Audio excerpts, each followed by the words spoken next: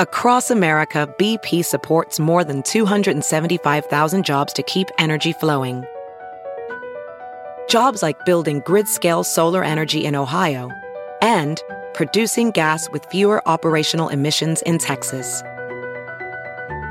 It's and, not or. See what doing both means for energy nationwide at bp.com/investing in America. Have you heard you can listen to your favorite news podcasts ad-free? Good news. With Amazon Music, you have access to the largest catalog of ad-free top podcasts included with your Prime membership. To start listening, download the Amazon Music app for free or go to amazon.com/ad-free news podcasts. That's amazon.com/ad-free news podcasts to catch up on the latest episodes without the ads. This is the Thom Hartmann Program. Our book today in the Thom Hartmann Book Club is Revolutionary Love by Michael Lerner, a political manifesto to heal and transform the world. This is from the introduction. We Earthlings need to build a fundamental change of consciousness into ourselves and in every part of our national and global society in order to achieve the economic and political changes necessary to prevent the destruction of the life support system of Earth, in order to end global and domestic poverty and wealth inequality, to defeat racism, sexism, homophobia, and other forms of xenophobia, to protect human rights, to achieve social, economic, and environmental justice, and to achieve lasting global peace. This new consciousness is possible and can emerge through embracing revolutionary love, the struggle for a caring society, and a new bottom line in all our economic, political, legal, educational, and cultural institutions. This manifesto is written to show you how this can happen and how you can help make it possible. Liberal and progressive movements need to move beyond a focus on economic entitlements and political rights to embrace a new discourse of love, kindness, generosity, and awe. These are not some new agey smile and be nice formula or let's get into self-transformation before we change society kind of thinking. I'm calling for both our American and global societies to embrace a new bottom line so that every economic, political, societal, and cultural institution is considered efficient, rational, and or productive, not according to the old bottom line of how much these institutions maximize money, power, or ego, but rather how much they maximize love and generosity, kindness and forgiveness, ethical and environmentally sustainable behavior, social and economic justice. This new bottom line seeks to enhance our capacity to transcend a narrow utilitarian or instrumental way of viewing human beings and nature, so that we respond to other people as embodiments of the sacred, instead of thinking of them primarily in terms of how much they can serve our interests. And also so that we can respond to nature not solely as a resource for human needs, but rather through awe, wonder, and radical amazement at the beauty and grandeur of this universe. I call this new consciousness revolutionary love, and its goal is to create the caring society, caring for each other and caring for the earth. The vehicle to create this new consciousness we will call the Love and Justice Movement, and eventually the Love and Justice Party. The revolutionary possibility of love is the kind of love that breaks through those distortions of consciousness that make it difficult to implement a national environmental policy or to end the many forms of oppression that permeate our world. To really embrace revolutionary love requires us to develop a strategy way beyond anything currently being given serious attention in the media, the political parties, and even many of the social change movements. And it requires us to move beyond what seems realistic in terms of the contemporary frame of discourse. Yet there is no alternative if we're to solve the environmental crisis and prevent our society in the coming decades from moving further and further into reactionary nationalism and repression of our own humanity. We need a global mobilization of billions of people to solve the problem, and this manifesto outlines the first steps to making possible such a mobilization. To understand the urgency, let's consider our current environmental crisis. In 1992, thousands of scientists issued a collective statement warning of the impending dangers to the life support system of planet Earth. 25 years later, in December 2017, 15,364 scientists from 184 countries signed a new statement that reads, in part, Since 1992, with the exception of stabilizing the stratospheric ozone layer, humanity has failed to make sufficient progress in generally solving these unforeseen environmental changes. And alarmingly, most of them are getting far worse. Especially troubling is the current trajectory of potentially catastrophic climate change due to rising greenhouse gases from burning fossil fuels and agricultural production, particularly from farming ruminants for meat consumption. Moreover, we have unleashed a mass extinction event, the sixth in roughly 540 million years, wherein many current life forms could be annihilated, or at least committed to extinction by the end of this century. Humanity is now being given a second notice. We are jeopardizing our future by not reining in our intense but geologically and demographically uneven material consumption, and by not perceiving continued rapid population growth as a planetary driver behind many ecological and even societal threats. By failing to adequately limit population growth, reassess the role of an economy rooted in growth, reduce greenhouse gases, incentivize renewable energy, protect habitat, restore ecosystems, curb pollution, halt defaunation, and constrain invasive alien species, humanity is not taking the urgent steps needed to safeguard our imperiled biosphere. End of quote from the scientists. The book is Revolutionary Love by Rabbi Michael Lerner.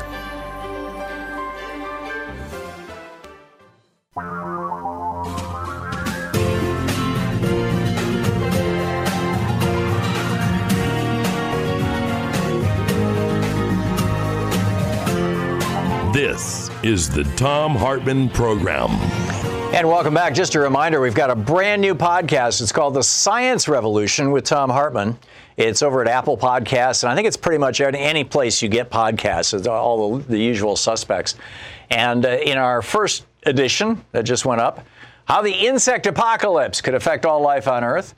Learn about the forever chemicals that are in our drinking water with senior scientist David Andrews in Geeky Science. If you're stressed out, pay attention. We've got solutions for that. Fox News thinks liberals are causing California's wildfires.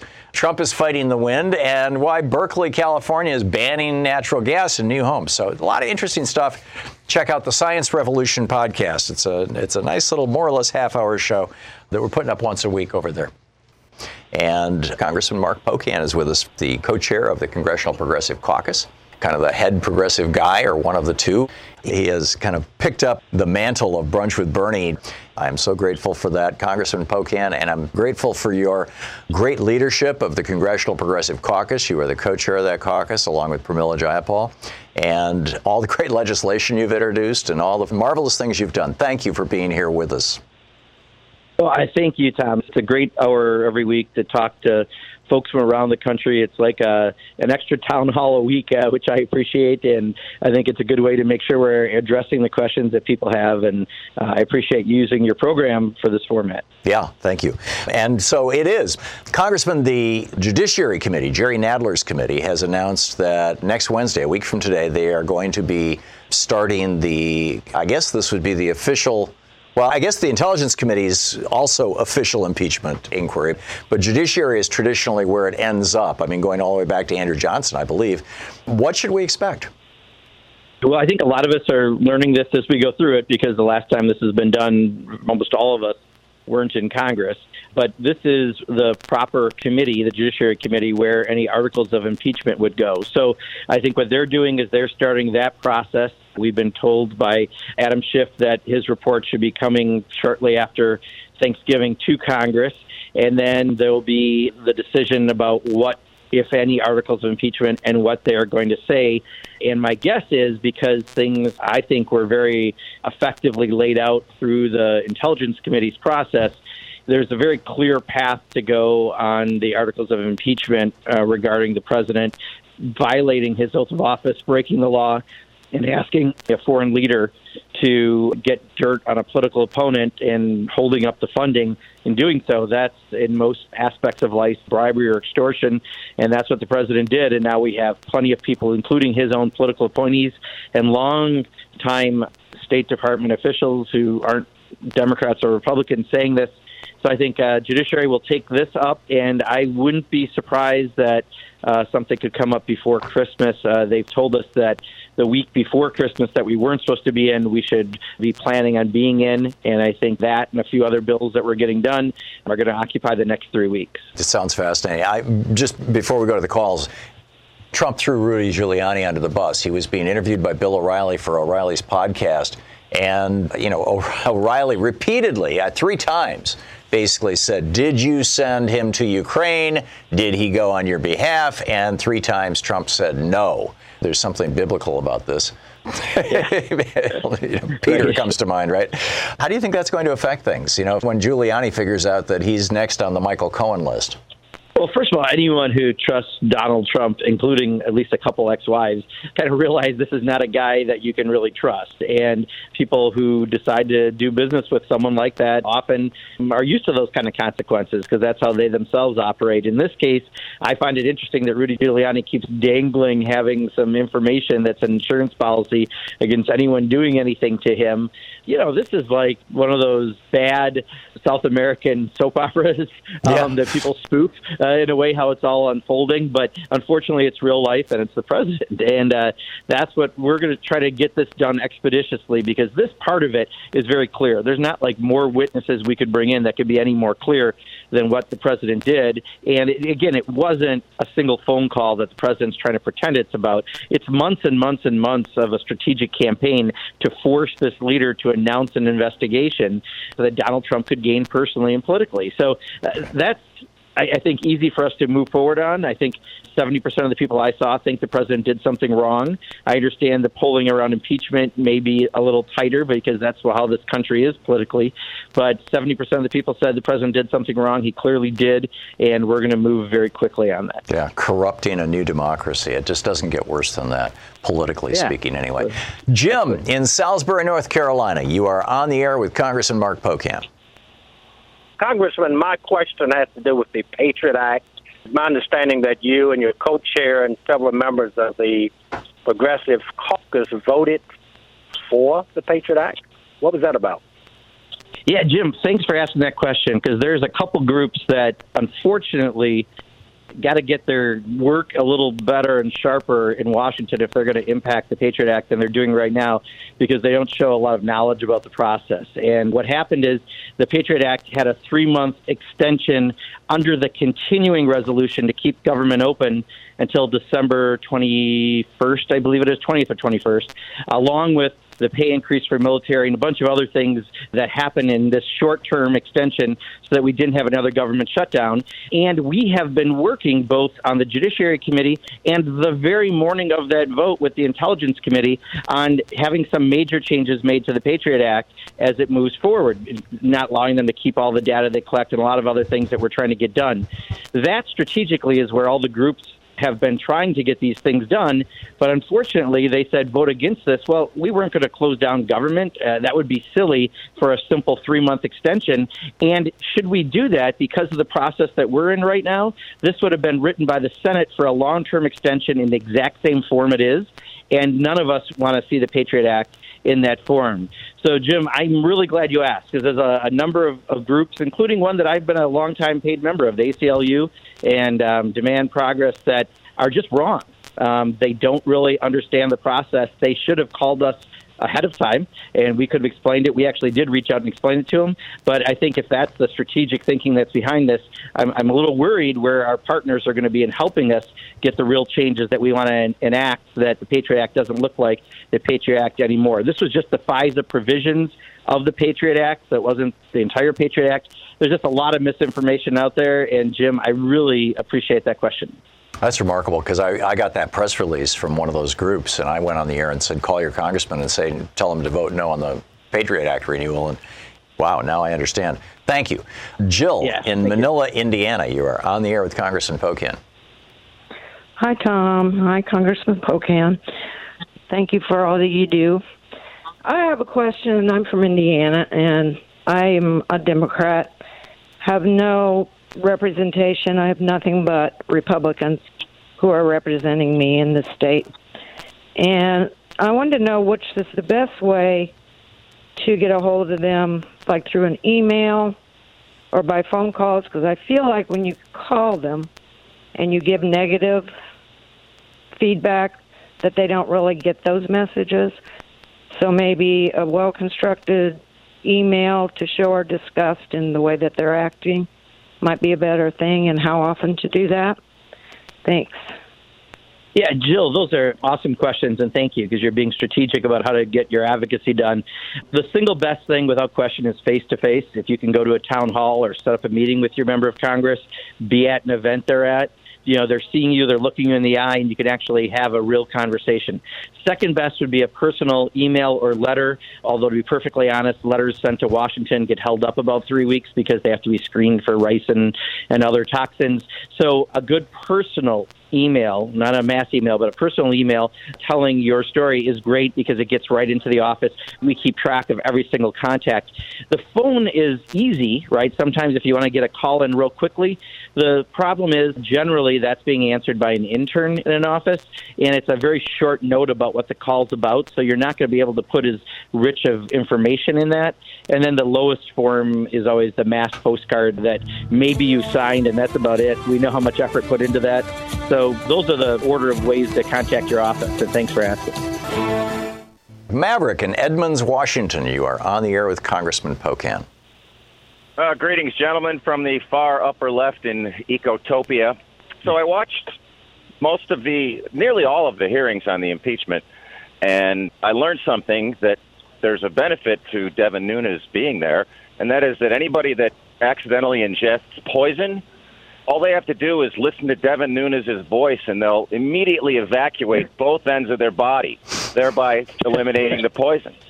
Oh, Maverick. I had to slam that guy because I really could not stand listening to him. Yeah. My question for Congressman is, I hope I didn't miss you this. you can't buy Ipecac in the drugugstore anymore because it's considered dangerous. So, yeah, okay. Maverick, I'm sorry. That's all right. Are there more articles of impeachment impending? I'm just curious. It seems like, are we hinging this whole thing on one? And that's my question. Yeah, so Maverick, around what he did in the Ukraine, there'll be several articles of impeachment around that, is my guess. It hasn't been fully discussed because that's what the committees are doing as they're moving through this now truncated process, because you've got the first part done. But I'm assuming it'll be obstruction because clearly the president didn't let all these people come and testify. We got plenty of evidence on what he did, but the fact that, again, he claims his innocence, that he'd like to have these people testify. You think Devin Nunes wants to make you do it out of both ends. I think the president, when he says stuff like that, no one can actually believe that unless you're the biggest racist and just therefore you're going to follow no matter what he says. Clearly he doesn't have anyone who can say he's innocent, therefore he couldn't send anyone to say he's innocent. In Wisconsin, that's a smell test. So there'll be things like that listed out in the articles of impeachment as my assumption that we'll be moving on. And then the 6 committees that have jurisdiction over all areas that could be impeachable, and there are 6 overall out of the 21 standing committees, are going to keep doing the investigations they've been doing around things like the emoluments clause, his taxes, etc. So there's going to be lots more happening, and there will be more than just single article of impeachment, I'm quite sure, in what we're going to be looking at next month.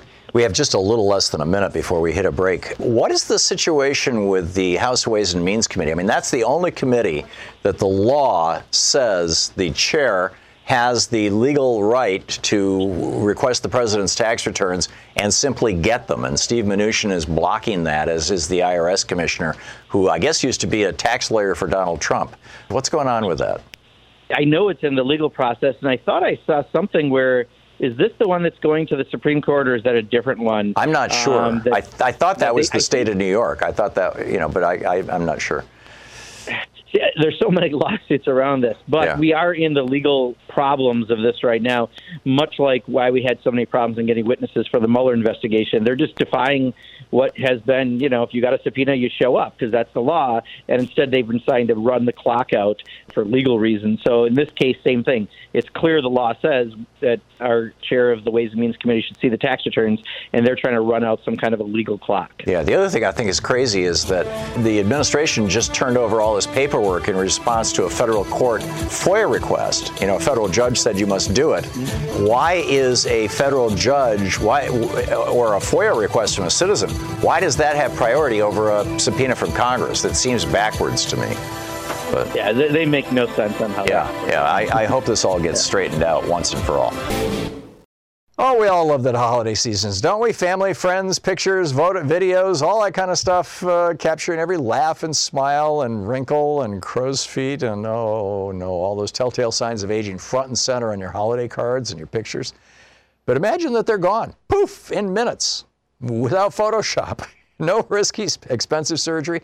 Plexiderm is a clinically studied serum that visibly eliminates your wrinkles, crow's feet, and under-eye bags in minutes. Don't believe it? Try it. You look just like you, only 10 years younger. Plexiderm goes on clear so nobody will know you're using it unless you tell them, including that judgmental family member. You know who I'm talking about. Just in time for the holidays, go to plexiderm.com and use my code Hartmann, Hartmann, for 50% off plus an additional $10 off. That's right, 50% off plus an extra $10 off. This offer is also available by calling 1-800-741-7998. That's 1-800-741-7998. Again, 1-800-741-7998, or visit plexiderm.com today and use my code Hartmann at checkout. Barry in Los Angeles, listening on KPFK. You're on the air with Congressman Pocan. Congressman, this goes back a couple of weeks when constituent service was on your mind, and you had made some mention of the importance. And my question has to do with what is a citizen's recourse when constituent service is a complete abject failure in both the congressional district and in both senatorial offices? Barry, unfortunately, I don't have an actual recourse you can do other than you reach back out to the office and say, this isn't answering my question. My question is, and this is why I tell people the single best thing you can possibly do is have face-to-face contact with a elected official, because you can actually make sure they're understanding everything that's been asked, and you can also press them and say, no, you didn't get me the right answer. This is the answer I need. Can you guarantee you'll get me that, or will you promise to get me that? You can then say it, and quite honestly, at that point, you're far more likely to get making sure their office is getting everything you need. So that's what I'd recommend. Now, having said that, understand we each represent in the House over 700,000 people, and you're from California. Your senators have a whole lot more people than that, and yet their offices aren't, I don't think, that much bigger than the Wisconsin offices for a senator. It's a little hard to get that information. So I might say try your House member again first, because they can probably access you a little easier with 700,000 people in their district, and then just be persistent, and if you need to, get to that member's face to be able to really have that conversation and make sure they really understand what you're asking. Like show up at a town hall or physically visit their office when you think that they're there? That kind of thing. Yeah, I think it's hard to, because it's hard to, I don't know how when I'm in the office, I rarely know. It's not that often because you're traveling around the district. Right. But that means I'm going to events that are usually posted, and go to those events if that person's there, and you can also have the conversation there. But town halls are by far the easiest and best, but you don't have them every month. Right. So then going to, and a lot of Republicans don't have them at all. Right. And sometimes, but usually the office will have office hours, at least that's with staff. Sometimes just making sure they actually understand the right question. And I'm not sure in Barry's situation if it's they just didn't deal with his problem or they didn't address the right question, but at least there you can make sure the question is understood for them to address. David in Columbus, Ohio, you're on the air with Congressman Pocan. Hi, Congressman. My question is on campaign finance reform, which is really the basis of all corruption. I feel that progressives should mark themselves as not taking corporate donations, and that we should have a method for voters determining which candidates are the ones that aren't going to be influenced unduly by corporate donations. Yeah. So, David, thanks for that question. So I would say a couple of things. First of all, I think the biggest problem around campaign finance is this large amount of anonymous money that gets spent with these groups that have innocuous-sounding names that far exceed any campaign limits. Those are, without question, because of the amount of money they have, the biggest problem. To your point, though, there are now 60 people in the House and I think 20 in the Senate. I think it's a quarter of the Democrats in the Senate, I was told, are not taking corporate money. So it's something that's growing, and that's a very, very good thing because prior to this last session, that number was probably a quarter of that. Now, it's a little easier for a U.S. Senator with a big district to run a campaign on small dollar donations because unless you have a high media profile, it doesn't work as well. I'll be honest, I don't take corporate money. I followed many people that just came in that didn't take corporate money and they got elected, and it will cost my campaign $185,000 over a cycle, over 2 years. But that's fine. It's just unless you have the ability to really raise a lot of those small dollar donations, which often for a member of Congress either means a higher profile or, quite honestly, groups being a little more active and helping that candidate get small donations, it's harder for us to convince other people to go that route. I am very glad to, because that way I never have to question anything I'm doing when a company comes. That's not an issue. But I just want to be real clear, David. I think we got to address the big anonymous money in those 527 and other groups first and foremost. Secondarily, let's address the issues around corporate money. And then let's address also the number of lobbyists. The pharmaceutical industry has 1,500 lobbyists in Washington, D.C. That's almost 3 per member of Congress. I don't know who my 3 are, but that's an awful lot of lobbyists. That's mind-boggling. That is absolutely mind-boggling. For one industry. Yeah. He is the co-chair of the Congressional Progressive Caucus. He represents the 2nd District of Wisconsin in the U.S. House of Representatives. His website is pocan.house.gov, and you can tweet him at Rep. Mark Pocan. This is the Thom Hartmann Program.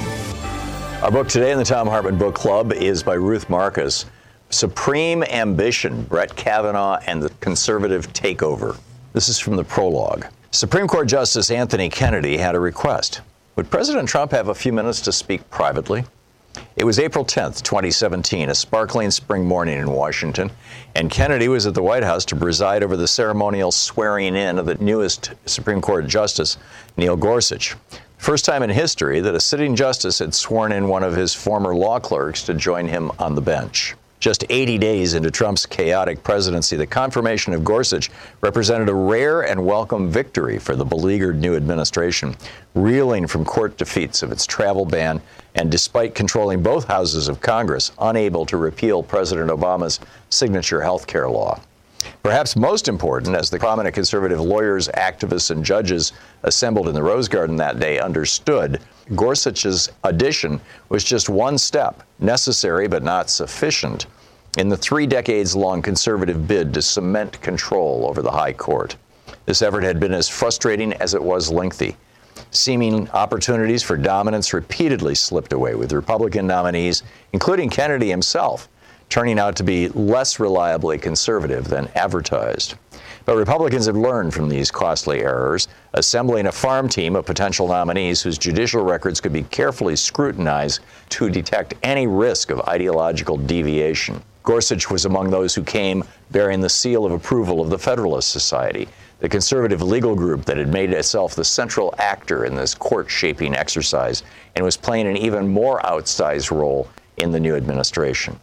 Trump took pains to single out one man who was not in the Rose Garden that day, Senate Majority Leader Mitch McConnell, for all he did to make this achievement possible, quoting Trump.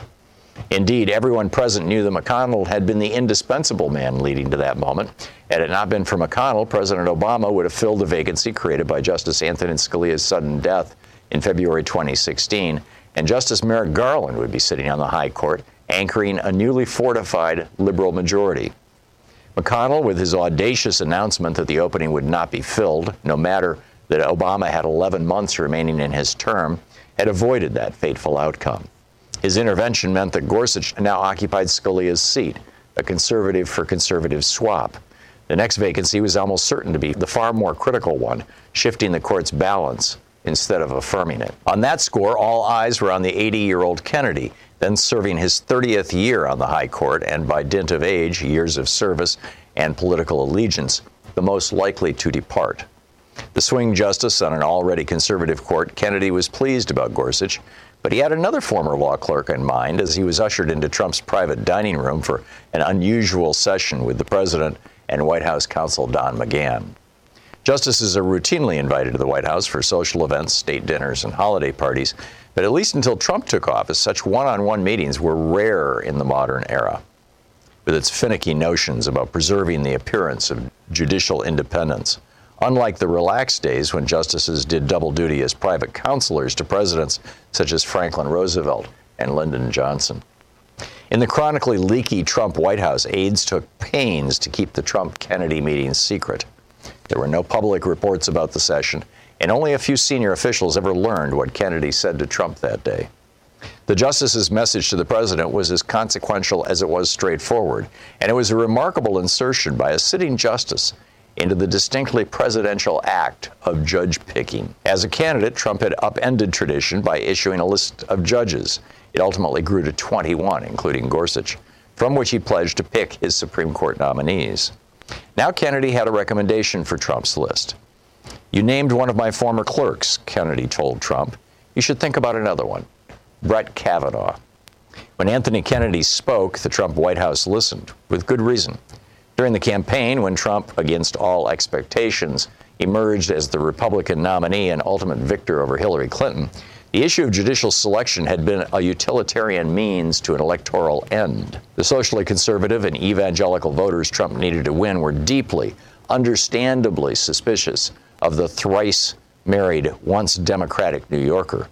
They were particularly dubious about how Trump would approach the critical task of shaping the federal judiciary, especially the Supreme Court. The list of high court candidates that Trump produced with the help of the Federalist Society, upending convention with typical Trumpian bravado, was explicitly aimed at calming their concerns, and it succeeded beyond the wildest expectations of its creators. On Election Day, more than a quarter of Trump voters identified the Supreme Court as the critical factor in determining their vote. White, evangelical, born-again Christians broke 81% for Trump to 16% for Hillary Clinton, meaning that Trump outperformed previous Republican nominees Mitt Romney, John McCain, and George W. Bush among such voters. In office, Trump not only keenly understood the politics of judicial selection and its importance for his reelection, he also gained a new appreciation for what the Supreme Court meant to a president's legacy. Thanks to McConnell's ruthlessness, Trump had inherited what no president had before, the gift of an existing vacancy. Supreme Ambition by Ruth Marcus.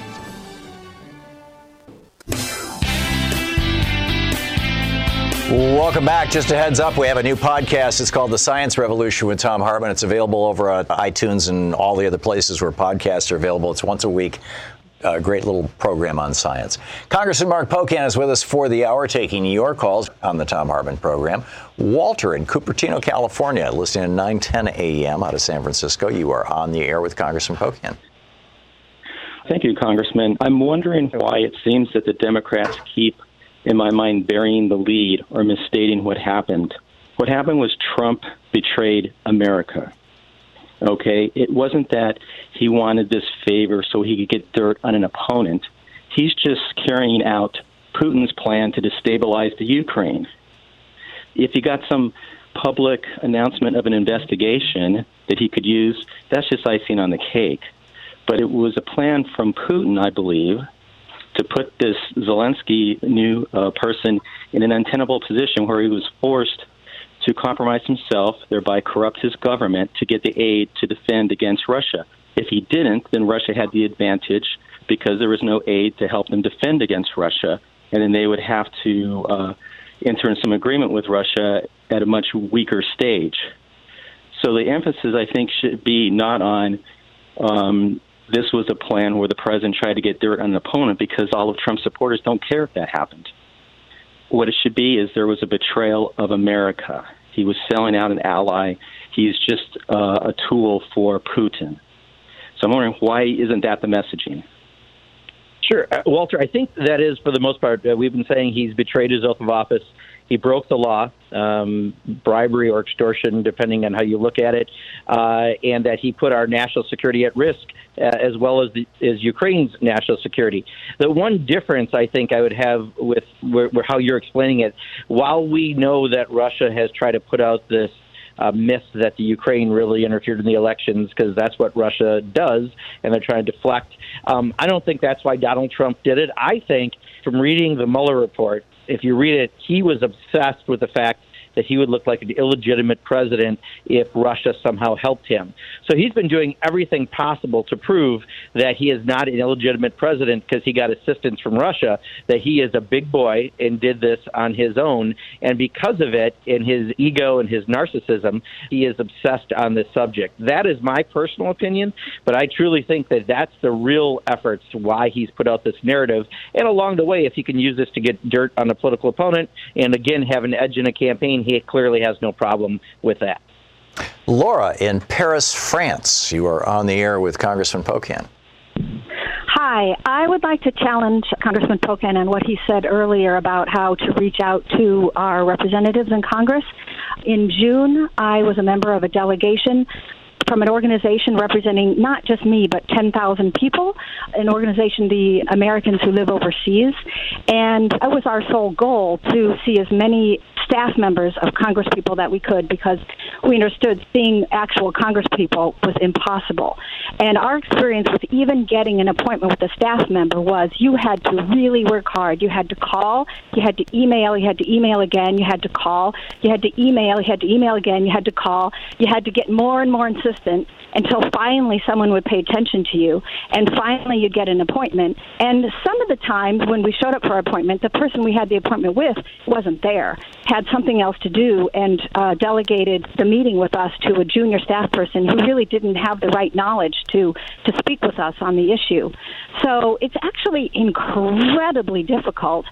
It's impossible for most people to actually meet with a congressperson, and it's incredibly difficult and takes incredible perseverance just to see a staff member.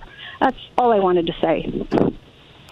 Yeah, Laura, I think your situation is very unique, and I think you're giving the wrong advice to people, because you can very easily meet with an elected official if you show up at a town hall, for example. You, unfortunately, are in Paris, France, and while you were in Washington for this, most of the time it's going to be very difficult for you to have the contact that most people can who live in someone's district.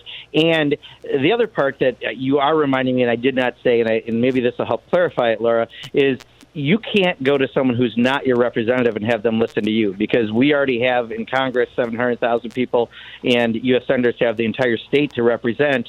We don't have the ability, we don't have the staffing and the time to talk to people who aren't from our district.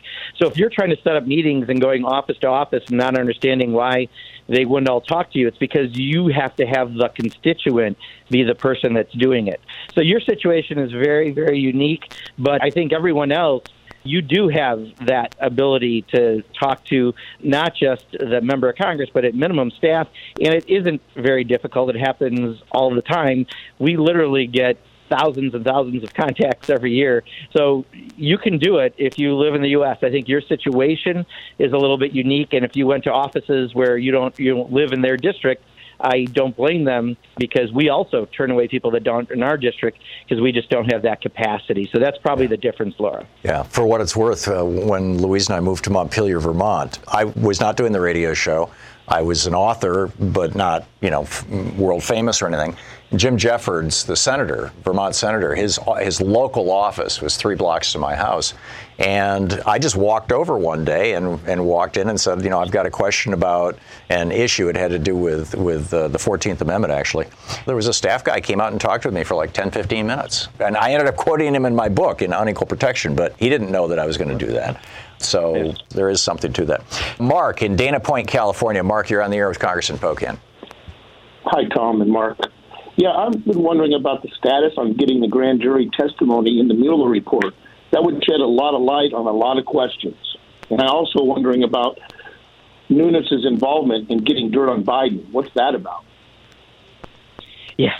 So the first part, I don't have a good answer offhand, because I haven't looked at that for a while, because even though it was only a few months ago, it seems like these years are dog years, and it's a long time ago. So I'd have to get back to you on that, Mark. On the Nunes part, I'm getting the same information you're getting, which is apparently he went to Europe, and it's documented he went there and supposedly met with people on the president's behalf already, and yet Nunes won't give a direct answer whether or not he had a meeting, but he is suing anyone once again, which I know we're all surprised. Devin Nunes suing someone is like the rest of us drinking a glass of water, it seems like.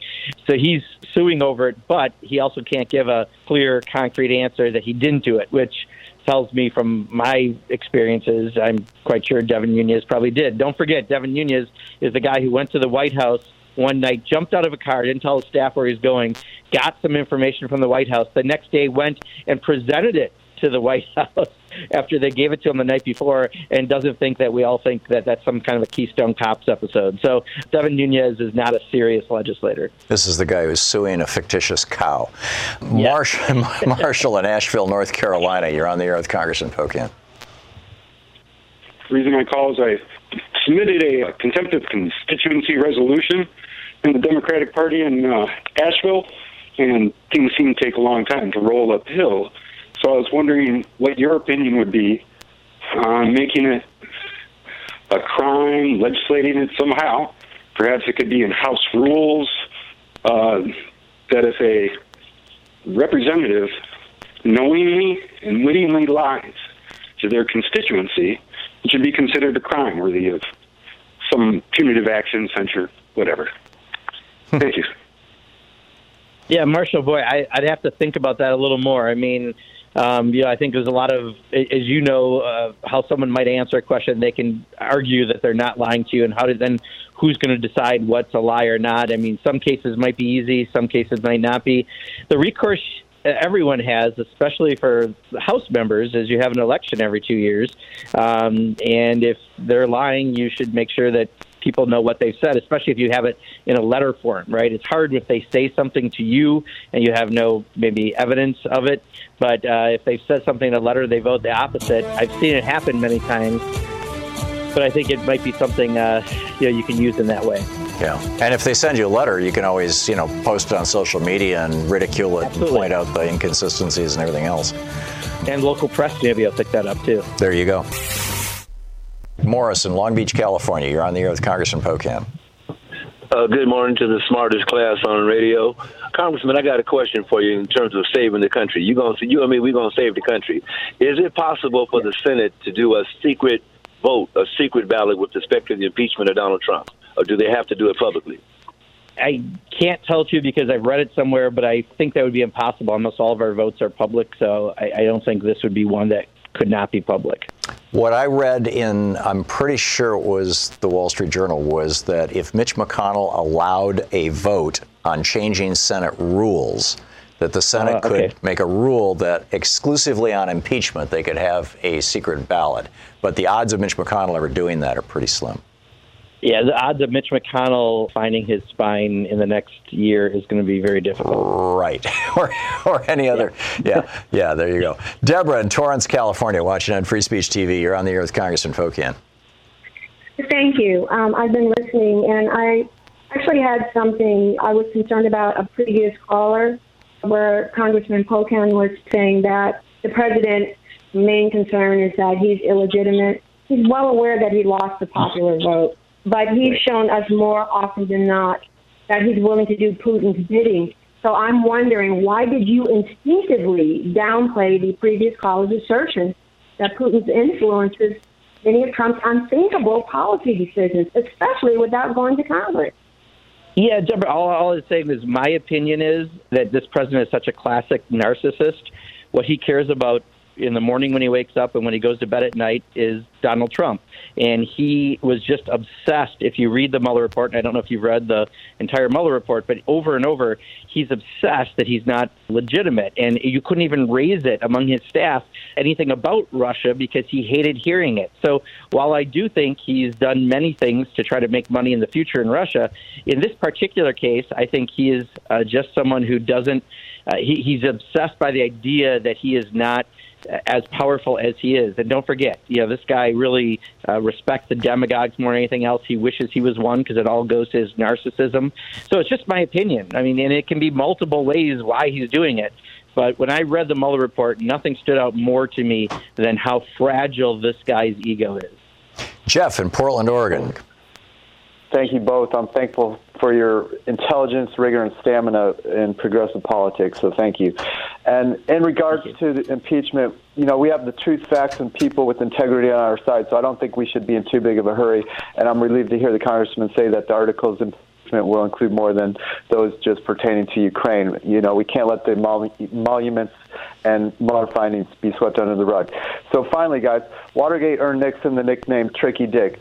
Don't we need a suitable nickname for Trump? I would vote for Dirty Don or Dirty Donnie. What do you guys think?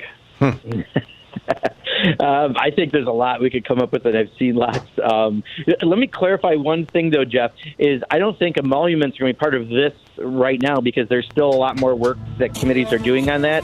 What I'm saying is the articles of impeachment will include things like obstruction for them not having people testify about Ukraine. So it's still going to be related to Ukraine, but there'll be, I'm assuming, multiple articles of impeachment based on that.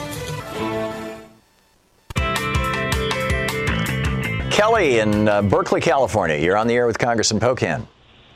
I just finished reading Blowout by Rachel Maddow on the oil and gas industry, and I'm wondering why we're not talking more about the Russian sanctions, because if Ukraine is blamed, then Russia gets the sanctions lifted, and then they can have the American companies come back in and drill for oil, like Exxon. And I'd just like to throw in, I think you ought to listen to the today's Daily, because if we put our eggs in the Biden-Hunter basket, we're going to lose. Great, Kelly. So I think that I do remember people talking about that earlier on. I think because there has been a public conversation movement, not saying that the conversation is done, but a movement from the Mueller report and some other aspects that you're talking about that were in Rachel Maddow's book. I think right now what the focus is on the months of activity that have led to that whistleblower and the call to Ukraine and the violations of the law by the president in that call. But you're right, there is so much. When you get to oil and gas, I was talking about pharmaceutical industry, talk about other industries that also have equal amounts of corruption. I think oil and gas would clearly be up there. And again, it's international corruption, and we need to be addressing that as we address the many issues moving forward.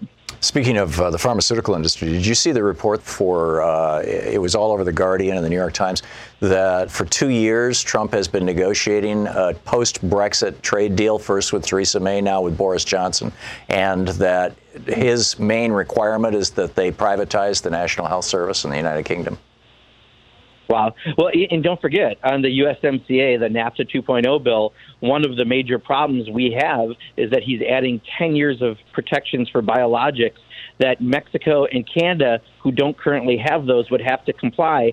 So on behalf of the pharmaceutical industry, we're going to pay more, as are other countries, because that's what Donald Trump considers fixing NAFTA. Yeah, that was one of his requirements for the post-Brexit trade deal with the UK, too. Amazing. Yeah, it is. Yeah. Eric in Southbridge, Massachusetts. You're on the air with Congressman Pocan.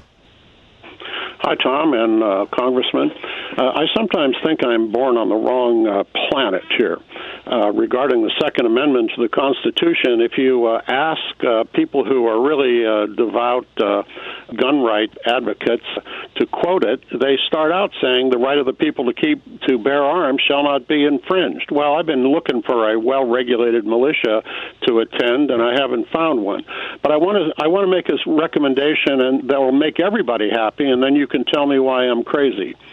The government really has very little to say about what private citizens can own. I can own an airplane full of high-test gasoline. I can own sharp sticks and swords and all sorts of things. So how do we convince people who are really devout Second Amendment people to realize that their freedom will be increased if the Second Amendment is simply abolished? Yeah, well, Eric, I think part of it is we can also regulate people not to have various things that that can be a problem to society or a harm to the greater good. But when it comes to the Second Amendment, people not only are misreading it in the way you brought up, which is a very valid point, but also let's remember what the weapons were at the time it was written. You had a musket that you were loading very slowly. It's different than where we are now. They never could have envisioned the situation we're in now when that Second Amendment was written. So I think there are plenty of good reasons that we can still talk to these people. In fact, I would argue when you look at where we are on the background check legislation and some of the other red flag legislation, you're talking issues that in some cases are 85 to 90% public support. That means including a lot of people who support the Second Amendment. So I do think more people understand the rational aspects of what government should regulate in this area. I just think again, don't forget the gun manufacturers are the NRA. We just saw an article. They cut back on all kinds of programs as they increase the salaries of their top executives, which I found interesting. I read that this morning. But that the NRA is not advocating for people and their rights, and we need to help also make that point. Yeah, I think the rats are grabbing what they can while the ship sinks. Absolutely. James in Fort Madison, Iowa, you're on the air with Congressman Pocan. Well, thank you for having me. Congressman, what do you think of the Green New Deal and how it to be implemented? And also the state of the economy and income inequity. The woman living in France earlier, she lived in a very egalitarian society. Coming from there to here and here to there, their public officials are much more accessible than ours. So she's wondering why can't we have the same accessibility as theirs? Not so much that we can't access ours; it's just theirs are much more accessible. That I have to put by that conversation because it sounded like a dismissal on the air, and they went through several wars and killing several kings of their own before getting to where they're at now. So, but versus the Green New Deal and is an egalitarian society. So your question? James, yeah, go ahead, Congressman. Yeah. So the second part, just real quickly, I just didn't want her to tell people, no, it's not worth going, because she went through a lot of extra work. But part of it is she was going office to office trying to set up meetings. And as I explained, if you're not my constituent, I'm not going to set up a meeting either because we already have 700,000 people. So I was just trying to clarify it so people know you do have access to your elected officials. So don't let that stop you because that's the worst thing that could happen if they don't hear from their constituents. On the bigger question you asked is, what do I think of the Green New Deal? You know, this is one issue that I think we should be emphasizing a whole lot more. There was some polling recently from swing states like my state of Wisconsin, Michigan. I looked at it, and they asked independents of all the different Democratic issues to rank them. The number one issue was 65% in two different states I saw was the Green New Deal. Real people get the problems we're having with climate change and that we need to do something bigger than we've ever done before if we're going to still have a planet in the future. We need to, I think, really be talking about that more because, again, people understand it, get it, and are ahead of where the political class is on this issue. Congressman, we just have 30 seconds. What do you expect to see this week, and where should we be focusing our attentions, other than Thanksgiving? So, the rest of this week, have a great meal, and there is no war on Thanksgiving, even though Donald Trump thinks there is. But apparently Fox News did a segment on that. I know. Isn't it terrible? Yeah. Like, if Fox News said anything, he'd repeat it. But next week, we're back in session for 2 or more likely 3 weeks. A lot is going to happen. This is the time more than ever to reach out to your elected officials and have your opinions known. Congressman Pocan, thanks so much for dropping by. Sure. Thank you, Tom, as always. Great talking with you. Congressman Mark Pocan, pocan.house.gov is the website, and you can tweet him at Rep. Mark Pocan. Morris in Long Beach, California. Hey, Morris, what's on your mind today? Hey, Professor, I got me a $45 check. Ready to go to the president, right? No. Actually, it's a check from Melania Trump, and then for $45, and then I match it with my $45. I've got the information here in front of me. Now, are you serious? I'm not kidding you. I used to be a registered Republican. I guess it's out there now. Wow. I'm a principal guy, so I ain't got. So this is they mailed you this. They mailed me this. I got the check. It's $45. It's what is it? Support for President Trump's agenda, and it's from Melania Trump. And you got a picture of her, standing behind her husband and behind the president. And here's the catcher. You can go up to $5,000, right? But let me read what it says. It's contributions to the Republican National Committee are not deductible for federal income tax purposes. Right. You know, so they got that out there. But that's not why you got when you started talking about that. I thought, oh my Lord, I got some from them folks too. But what I wanted to say was, you know, this impeachment situation that's going on. I think it's a smart move. I'm going to tell you why I think it's a smart move the way they're doing it. Okay. This is a situation of intent to withhold, to compromise. You know, what Congress decided to do. Intent. What was the man's intent? When used to be when I went to school, they would say that when the Supreme Court would review a law, they would say, well, what was the intent of Congress? Remember those days? Things have changed since you and I were kids. But so what was the president's intent? His intent was to withhold, busted cold turkey. Now, the reason why they got to go with this Ukraine thing is a solo sin, because, see, the Democrats got clean hands on this one. They've got some problems in Ukraine, but they don't have any problems with withholding.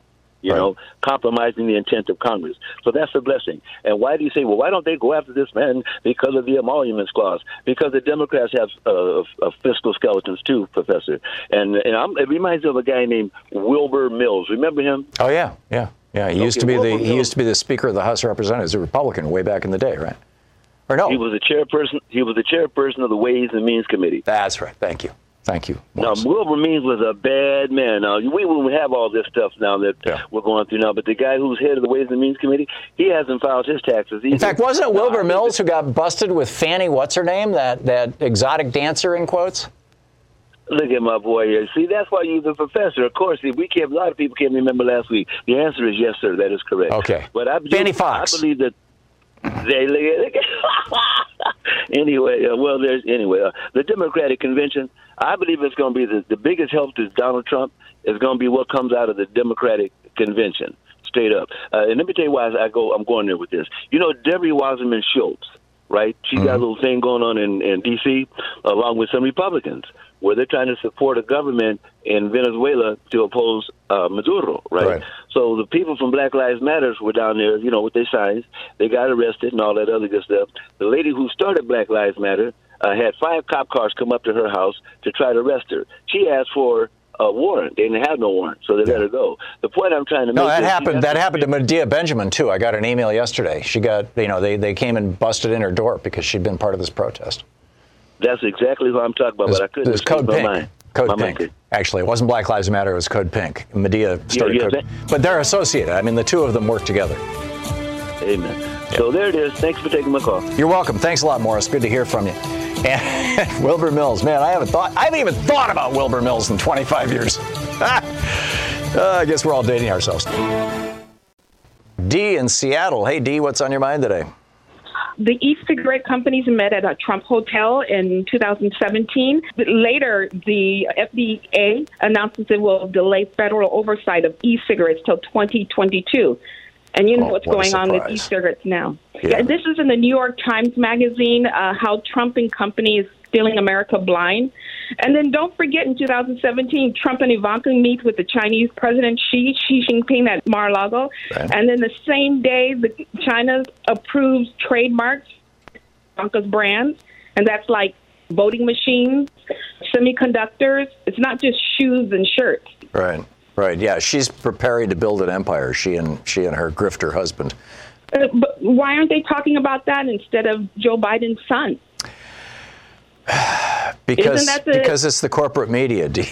I am with you. I mean, I regularly speak about the grift of these guys, but the media is just, they generally don't like Democrats and they want to have a horse race. They know that they'll have more eyeballs to their television programming if they can keep the Democratic Party down and keep the Republican Party up. I don't think that they thought that they were trying to get Trump elected. They were simply trying to maintain the horse race. But sure enough, they got Trump elected. So I'm with you.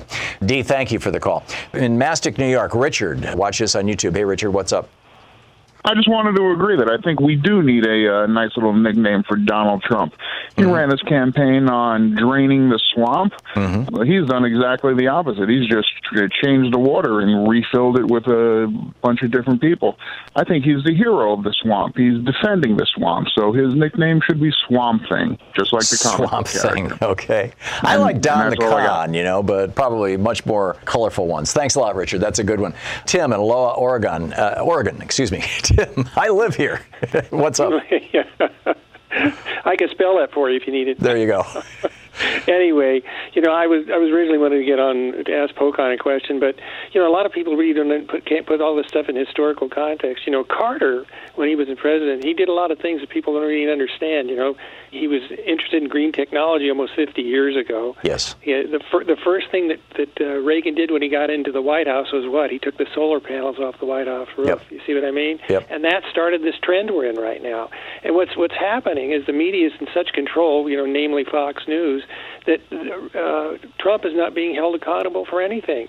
And a real statistic that people have to understand is that 18 to 25-year-olds are registered to vote. Only 17 to 23% of them typically vote on a regular basis. Their whole life is in jeopardy, and they're not voting. Yeah, and hopefully that's going to change. I think that young people are waking up. If nothing else, is the climate crisis is scaring the bejesus out of them, because now that we're actually seeing the consequence of this, wildfires in California, massive floods and tornadoes and hurricanes and things across the Midwest. Young people are realizing that their fate and future actually does have something to do with politics, and that has something to do with whether or not they vote. So and that's what the Democrats have to push. Yeah, amen. Tim, thanks a lot for the call. Good to hear from you. You've been listening to Thom Hartmann. For audio and video archives, visit thomhartmann.com.